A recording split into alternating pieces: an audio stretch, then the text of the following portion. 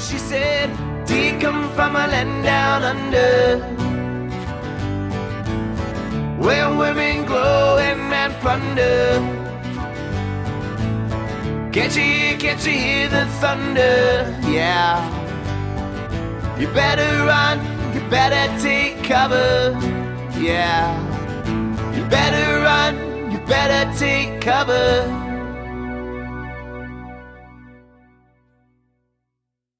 Hi, everyone. Welcome to the Sidearm Nation podcast, a unique baseball podcast. Today we have Royals left-handed pitcher Richard Lovelady. Thanks for coming on, Richard.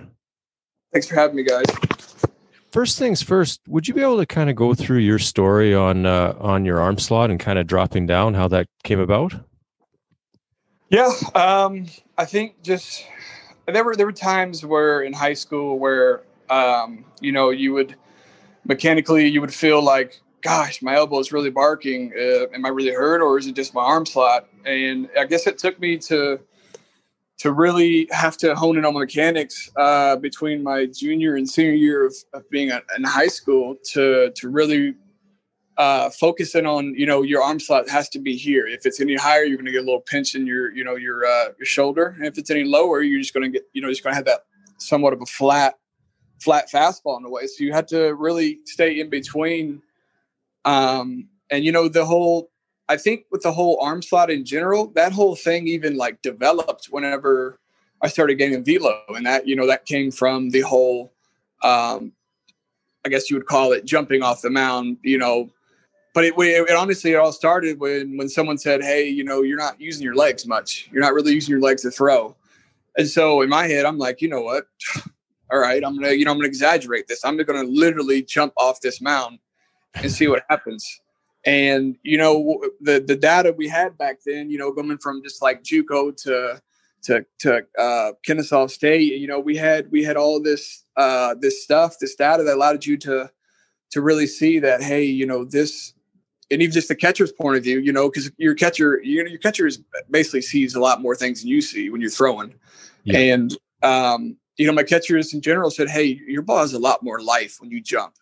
I mean, I didn't know you were just joking around with it, but I mean, it might be something to, kind of, put into sort of your mechanics in a way, if not like actually jump, but just really explode off the mound. And that's honestly where I even got that huge velo jump. Cause I mean, before I was just like 80, 85, 87, didn't think much of it. I was like, all right, that's kind of hard for a lefty in high school, whatever. But whenever I started developing that, I was like, I'm hitting the weights. I'm doing all that stuff. Cause I started hitting the weights when I was in my third year of college, man. Like I would say we did weightlifting, but there wasn't an actual structured plan until I got to Kennesaw. And that's where I really, really got into, honing into more, some of my abilities can really come out and get stronger. And the whole jumping just really took off. And that allowed me to really have that late arm and whip to it, which allowed it to be at that angle and be really effective. Yeah. I mean, I guess, is it something for you? Like if you didn't drop down, do you think you would have had the same success? Honestly, I would say no. I don't think I would have the same success. Gotcha. I wouldn't have that velo jump at all. Is there any mechanical tips that you have, Richard? Yeah. So with me, or just people similar to me, I've watched, what's the guy who speaks to the Braves? Darren O'Day. Yes. Yeah. His was a lot more exaggerated, more than I am. But I knew that with that whole jumping thing, before it was as I was jumping up and out, and that at times could make you get a little bit wild, and you really had to be, really locked in with your eyes to the plate to refine the target, and a lot of spots missing. For me, honestly, I had to tell myself, hey, if you're going to jump, you need to jump out. You don't need to jump up and in and out, because then there right there is where you start to lose. You start to lose a little bit of power. There goes the velo. And really it makes your eyes go up and down when you have to jump up and out.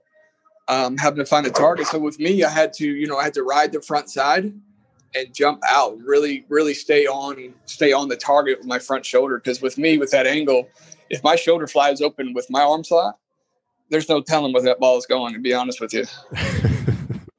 Yep. No, that's very true. Would there be any kind of, for anyone maybe debating on changing their arm angle, like obviously kind of the mental part of that, would you have any kind of, tricks for that or anything that helped you? I personally have never had to, I was never one of those guys that said, hey, you have a real long arm angle. Let's go ahead, or arms, just, you have a real like arm throw or whatever you call it. And we need you to have a short arm path sort of thing. I've never had that. I've had people that actually have converted from a longer arm path guy to a shorter. And in general, just playing catch, it's honestly, it comes out a lot harder and a lot quicker on you than you expect. But honestly, it all depends. It all depends on, obviously, like what age you are, how far are you into pitching in general, like how much experience you have with it. You can't just tell a 15-year-old kid, hey, go throw like Aroldis Chapman and there's 100. You know what I mean? It's just it's all according to how your body is. Honestly, you have to. Honestly, a big thing is with cleaning up your arm path and really finding your arm slot and your delivery. I feel like is when you're in your long toss program. It's where you can see yourself actually getting through a baseball and really pulling the ball down and seeing what the ball does when you start to stretch the ball out. And I'm not talking about like the old janitor toss, long toss. I mean actual throwing the ball probably somewhere on a line, probably about 10 feet above your partner's head, as far say you're about, I don't know, 300, 330 feet out, just really trying to pull it down and not trying to get that air into the ball. Cause that's when you really start to find, what arm slot really worked for you and what slot looks good for you. And then I guess long toss wise, while you're talking about it, what's kind of your program? Like, do you stretch it out from a lower arm slot? I know there's some different takes on that, but. Yeah. So with me, it's not as far as the different arm slot. I think it's more of the grip I throw the baseball. So anytime I go to long toss, I know for sure if I try to throw two seamers at 300 feet, I mean, I'm going to have my throwing partner, trying to do a one-handed catch or a back of the end zone kind of a thing, because he's going left to right with it. I try to honestly just throw all four seams when I get to around 300 to even further 350 feet. Just literally just getting behind the ball and getting through it. And when I get to around 180 to 200 feet, that's when I start to actually really get into a serious pro hop where you really pull down the two seam or four seam, whatever it might be. And, 140 to 120, really, try to bury changeups and stuff. I mean, it's all about really just trying to make it so that it seems like you're on the mound when you're long tossing, but you're not really, but you want to still have that whole pull down thing. Cause that pull down is huge, man. I mean, your deceleration muscles are everything, for really getting through a baseball and getting that velo. Yeah, it kind of gets overlooked, I think, pull downs for sure. Yeah. What pitches do you throw, Richard, and kind of velo? So I'm primarily fastball, two seam, changeup, and slider. Slider has been anywhere between 83 to I've had it at 90 miles an hour when I've actually, that was when my arm was, a noodle, just whipping. And changeups right around, 3 to 6. Two seam can be anywhere between 2 to 4, and my four seam has gone up to 98. And then is there anything, pitching to different hitters like lefty righties? Do you have any kind of advice for that, being a lefty versus lefty, I guess? How are you pitching against those guys compared to righty? Yeah. So, the lefty on lefty matchup is we talk about it being like, it is the toughest thing. It's so hard for left-handed hitters, stuff like that. And I think what really makes it even tougher is a guy like me who jumps at a hitter and my arm slot coming at you from the left-handed side, it seems like it's literally going to hit you. So you have to literally stay in kind of a thing and kind of judge whether it's going to be a strike or a ball. I think honestly with my whole arm slide, it's just so tough for a lefty even to pick it up when everything's going great. And same thing with a righty. That arm slot comes really around. And if I try to go 4 seams inside, it looks like with my arm slide, it looks like it's going to come literally at your right thigh, but it stays in there, stays true. It's really tough, honestly. But in the big leagues, guys are adjusted to stuff like that. And guys have seen, tough hitters and then guys whose ball really runs in on guys. They're really good about staying in on pitches and really seeing you, especially if you go through a lineup or so, or see a guy a couple series at a time. They kind of see it and look at how you go about things, and they know, if a pitch is kind of here, what it might do. You know what I mean? Yeah. As far as like knowing, hey, there's no reason to bail out or stuff like that. And I think that's where we kind of get at a disadvantage, but we get an advantage as well, because with all the film and video we get on guys and stuff, we get to see how people react as far as, their feet, how they are in the box, and where their cold zones are and stuff like that. Is that where something, do you find you get pigeonholed a little bit as kind of only getting lefties out, being a, lefty sidearm guy? I guess I kind of found that too, but is that something you've or like the loogie roll type thing? So honestly, to me, with the whole 3-batter minimum, that honestly was eliminated in a way. There's no especially like last year and the year before, you've seen teams where they usually have they'll have a lefty in the order like right after another. But over the last year, just watching the games and stuff like that, looking at lineup cards, they have their left-handers like literally maybe top of the order, top 3 or so, and then you won't see another left-hander till like 6, 7, or 8. And it's like at that point, it's like, I mean, how do you even judge when to bring a guy in, especially in a situation, especially it didn't matter. I mean, say what the score is, you know what I'm saying? Like if it's a close ball game and you came in for a lefty, righty, and then you see a lefty's coming up in the 3rd spot, heck, by the time you get to there, you as a coach, you can judge it and be like, they might leave him in. Heck, if it's late in the game, they might put a DH in there. You know what I mean? So, I mean, it's kind of tough as far as not being able to see him back to back.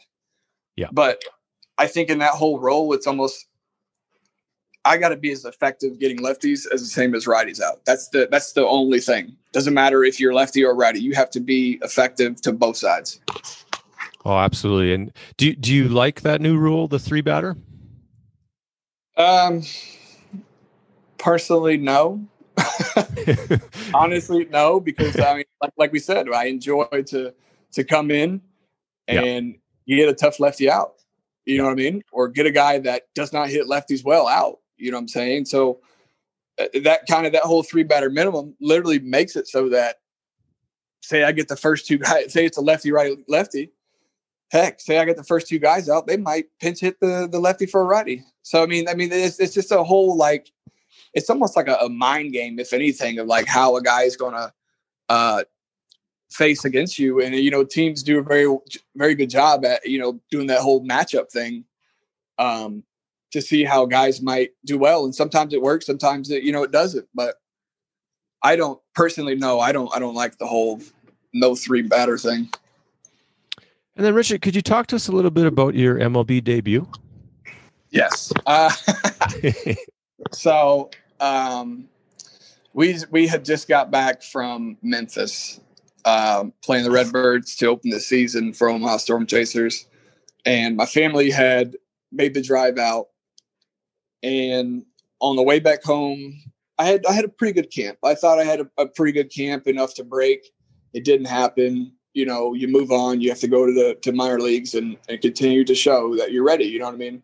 And basically, I pitched 2 games out of the 3, didn't allow up a run, had a few strikeouts, pitched very well. And I was feeling good coming back home, getting ready to, I think it was close to 20, 30 degrees in Omaha at the time, getting ready to come back home and play in cold weather, which, cold weather is not really friendly, but coming back home, getting off the plane, my manager, Brian Polberg, who, oh my God, he's the greatest manager I've had. I mean, I love the guy to death, and I wouldn't have wanted to hear it from anybody else, to be honest. Pulled me aside and said, "Hey, buddy, it's time." And I just kind of looked at him like, "What are you talking about? What do you mean it's time?" And he looks at me and goes, "They need you in the big leagues. You're getting called up." And to this day, I still get chills even talking about it. But man, I was lost of words. I started crying. I gave him a hug. I honestly couldn't believe it. All this hard work. But the real kicker was, I had to, after getting off the plane and my parents driving back home to Georgia, I had to call them. And as soon as I landed, we found out the news. I gave them a phone call, and they were just pulling. They were just pulling into the driveway of the home, and I let them know, "Hey, I just got called up," and my mom's just in the background, just freaking out, like, "Do we need to be there tomorrow? Do we need to be there tomorrow?" And I'm just like, "No way, no chance." They throw me the first day. They'll probably let me, get accustomed to the big leagues, just see how it is. Maybe throw me in a game or two. You guys take the drive up the next day. Don't worry about it. And I kid you not, man. Sure enough, I think it was either 5-3 or 6-3 ball game at a time against Seattle, and it was the 7th inning, and they told me to get hot, and all I'm thinking in my head is, my parents are going to freaking kill me. Oh my God! My wife and my agent had flew out to be there, and to this day I felt bad that I didn't get them to actually see it. They were on the radio listening to it the whole time while it was going on. But I kid you not, literally, I was in the bullpen. I don't think I couldn't even tell you if I even threw a strike in the bullpen. I'm not even going to lie. It was one of those things where it's like, you never know. You can't experience what this feels like unless you're, I would say, in the playoffs or anything. That'd be the next closest thing. But at that point, you're already accustomed to the big leagues anyways, I was, for a good, 5 to 8 minutes, I was rattled in the bullpen. I couldn't believe I was getting ready to go into a major league ball game. And our bullpen coach at the time was Vance Wilson, who was my AA manager. And he looked at me and goes, when you get out there, you just need to step off the mound, take a deep breath, and look around you and take it all in, because you'll never have another moment like this. And, that kind of stuck with me to this day of, taking everything, serious and taking everything for granted, because, you never know when it'll be the last pitch, stuff like that. But, I went out there, and first pitch I threw to Maxwell Smith was a fastball to his back foot, and I was like, "Oh my goodness! All right, we better lock it in." Next thing you know, we get to a 2-2 count, and I threw a slider. He swung right through it, and once you got that first out, man, it's just once you get that first out in the big leagues, you kind of take a real deep breath, and you really sit back, and you're like, "All right, the first one's out of the way. Let's get back to the next guy. Let's get to the next guy, so to speak." And, the next guy struck out, and then I got Justin Bour to fly out to left field. And that was a quick inning of relief. And it was a day that I'll remember for the rest of my life for sure. Then you could relax, eh? Yeah, exactly. Have you had many teammates, Richard, that were kind of sidearm submarine? Submarine, yes. Had Timmy Hill. Yep. And we had a guy named Vasquez. He was a guy who was at the Braves for a little bit, but came to us, and he threw 100 down low. It was insane. But no, Timmy Hill was my throwing partner for those 2 years while he was here.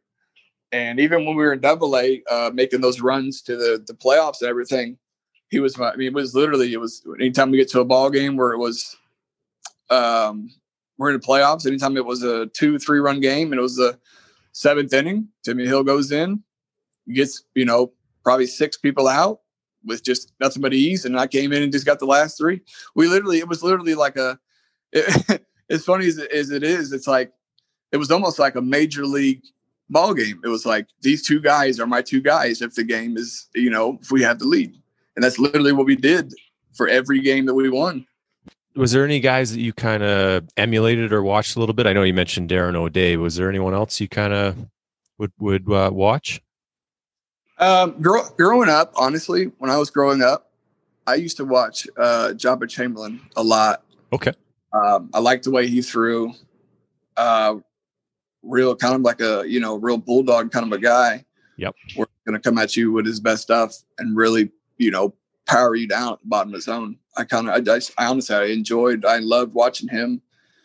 And like we talked about with Darren O'Day, that was where I really had to really watch him, because to this day, even in spring training and stuff, I'll pull up old videos of Darren O'Day just to see, mechanically what he's doing. If I don't feel right or somewhat after a couple of days of throwing, just to do like a mental reset, and to not try to fix something or not try to change anything, but try to clean up something that might be causing me to miss here or miss there. And, like we said, a lot of the times when I'm missing, it's always my front shoulder. And that's really what I've honed with, is to really focus on that front shoulder and jumping out, not up and out. Yeah, that was definitely like when I started to overthrow, it was always my front shoulder. It's definitely common. And yeah, Darren O'Day's a great guy to watch. Like, just, he's been doing it for a long time and makes it look easy. And his velocity, even though it's, 85, 86, just the hitters, like, he makes it look like it's 95, 96. It's fun to watch. Yeah. Could you talk to us just a little bit about your college career? Yeah. When I came out of high school, I didn't have any offers. I went and tried out at East Georgia State College. And that's in that little tryout thing. I did a little bullpen session, I think 15, 20 pitches on the mound, the game mound. Velo was higher than what it was when I was in high school. It's about 88, 89. So I was right there at the peak, whatnot. Going into my first year, I got hurt. It was the whole thing, like we talked about with the elbow being lower than it needed to be, causing a lot of stress on my elbow. Never had any of the, the Tommy John or the any of the ligaments damaged or any of that stuff. It just, had a little inflammation around my elbow. And, I sat out for, I want to say 3 to 5 weeks, which was majority of the season. Came back and pitched against, I think, Andrews College at Andrews. And that was kind of like, that was the end of my first year. And then the second year is what's funny. I actually so I was a starter. I was never a reliever. I was a starter going into high school and then going into JUCO. And then my second year of JUCO, I started doing the jump thing. That's where I really got the whole, like, hey, you're not using your legs. And Matt Passor, who was my pitching coach while I was there, he really kind of helped me hone into my mechanics and my abilities to really pitch and really get the most out of myself. And my second year, pitched a lot of innings. I think I got up to about 70 or 75, 76 innings, somewhere around there as a starter. And once I started getting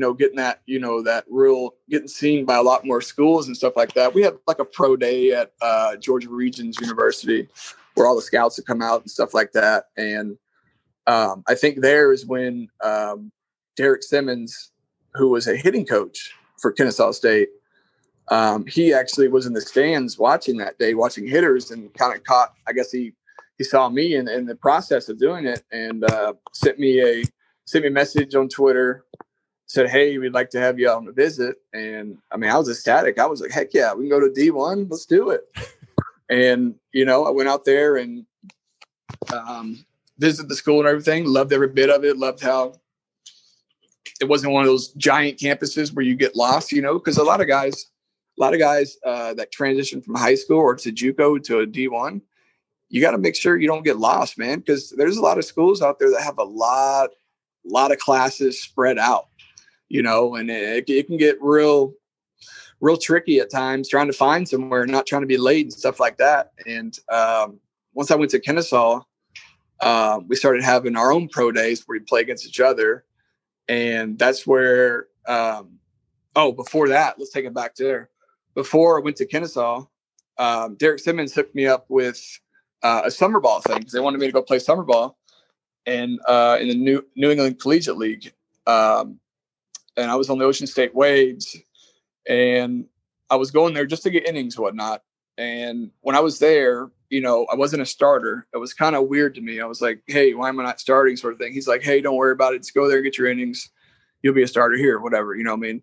So I'm going through all the stuff, all the games, whatever. My first game, I think I got one out, and then I gave up a game-winning double. And I'm thinking to myself, like, God, man, this sucks. Like, this is the last inning, and you have to literally nail down the door, or the game's over, kind of a thing. But you know, they brought me back out 3 days later. Went 1, 2, 3. They liked what they saw. Threw me out again a day after. Went 3 quick outs again, and at that point, it was before we even got to Newport, who were our crosstown rivals. But at that point, it was like, oh shoot, man! Like, I could throw every day and not have to wait, you know, like every 6 days. I was like, you know, this might be kind of fun, honestly. And you know, I'm telling you, I literally, and that's honestly where my velo jumped from 91 to 94 to sitting 3 to 6 was when I was in the collegiate baseball league. And I was just plowing through guys. Literally, it was like, it came to the same situation where it was like, they already knew when someone came down there who was getting ready to get hot, who's going to go in the game. Everybody's looking around. Everybody knew who was going to the game. I was going to win the game to seal the deal. And man, oh my goodness, I put together one heck of a year there. Made the All-Star team. All-Star game got rained out. We ended up just throwing bullpens on the side of the field in front of all the scouts, which I thought to this day was kind of weird. And then we go into Kennesaw, and they asked me, like, hey, like, I think we want you to, you know, do this reliever thing. We really want you to really continue to do that, because it looked like, you know, your velo jumped up. We're able to use you multiple times. You can be an impact player at any point, any game, and not just every 3 or 4 days. You know what I'm saying? Yeah. And that's where I really fell in love with the whole being able to be used every single day kind of a thing. Because with me, it was like my arm felt fresh as heck after a start. And I'm like, man, I want to continue to throw. You know, they're like, hey, take a day off, whatever. I'm like, I don't want to do that. I just want to continue to throw. And so whenever I was able to get into this role, I kind of my arm just kind of took off. It was just like, yeah, we love this. We love this throwing every day. Take care of it. Obviously, do your maintenance, do everything you have to do, stay healthy. But heck, if you want to throw, go out there and do it again. Do that, you know, keep doing it. And when I got to Kennesaw, it was me and Eric Stahl, and we were literally just 8th and 9th inning guys. That's literally what it was. Everywhere I've gone, I've always been either the inning before the end or the end to end the game. And that's the way I've always, you know, thrived. I really love that whole pressure situation and stuff like that. And I've done really well with it. And then I guess obviously sounds like kind of bought into being a reliever, which I know some guys struggle with, right? But yeah. There's been times where we've had starters that get hurt, and we need them just to, you know, get innings as a reliever to get back into it. And they get rocked around, man. It's like, because they're not expecting it. They're expecting a lineup start of the game, you know, not facing a lineup whenever they've already seen, you know, 6-7 innings of people throwing at them, you know. And that's the whole different mindset, I think, of it. Is just like being able to come in and be dominant right away, and not just be, you know, the starter and trying to set the tone. Would you have anything, Richard, just mentally, like, being, kind of sitting in the bullpen, like kind of how to get ready and, stay sharp? So that's a fun part. I think for the first, I'd say the first couple innings, you're kind of just, shooting the crap, whatever you're doing, you're talking with your buddies, whatever. I think when, right around the fourth inning on is when you start to really, do things that you need to do to be ready if you need to get ready. As far as foam rolling, bands, stretching, just, minor things to keep yourself loose throughout the game. Because, sitting around in the bullpen all day, you just get all tight. And if you're not doing anything, it's going to be hard to just get up and start throwing. So I think the whole thing about I would say, yeah, around the fourth inning is when you start to really, I wouldn't say you're not paying attention the whole game, but fourth innings when you really start to watch hitter by hitter by hitter, seeing how guys are seeing how your starter, because that's a big thing too, is seeing how your starter is attacking guys. Yeah. Because then that allows you, say, if your starter is pounding a guy in all day, shoot, that's going to allow you to come in and throw outside. You know what I mean? If a guy's living out all day and they're getting hit all day, that's your chance to come in and just blow people's doors inside. Yeah, no, that's a very good point. I mean, I know it can be easier said than done at times, but I mean, you're still kind of paying attention and watching the game, obviously, in the bullpen, yeah, and seeing what happens to those hitters that you're going to be facing. Yeah, for sure. What would be your favorite part about pitching from the lower arm slot? I would say just seeing the swings you get from people. Honestly, I'm serious. Like you'll have pitches where you'll be living at the bottom zone, and you'll throw one high, and you're like, God, it's a terrible pitch, but the guy will swing at it, and you're like, well, shoot. All right, I guess that looked like a strike, but then it just didn't become a strike. I mean, that's the whole thing. It's like it's a huge deception thing about when you're pitching. If you can be very deceptive and hide the ball, or have some sort of delivery that guys don't see often, I mean, that you got to use that to your advantage. I mean, that's the key to me, is if guys don't see guys like me throw often, that's my advantage. That's already that's 1-0 me already. Yeah, and I think, and even just having that mindset and, knowing that hitters aren't used to facing, guys like yourself, and having that confidence on the mound. I think a lot of sidearm guys kind of tend to nibble and try to be too fine, but just knowing that the hitter is not comfortable out there can make a big difference. Yeah, I mean, because you'll see it a lot of the times,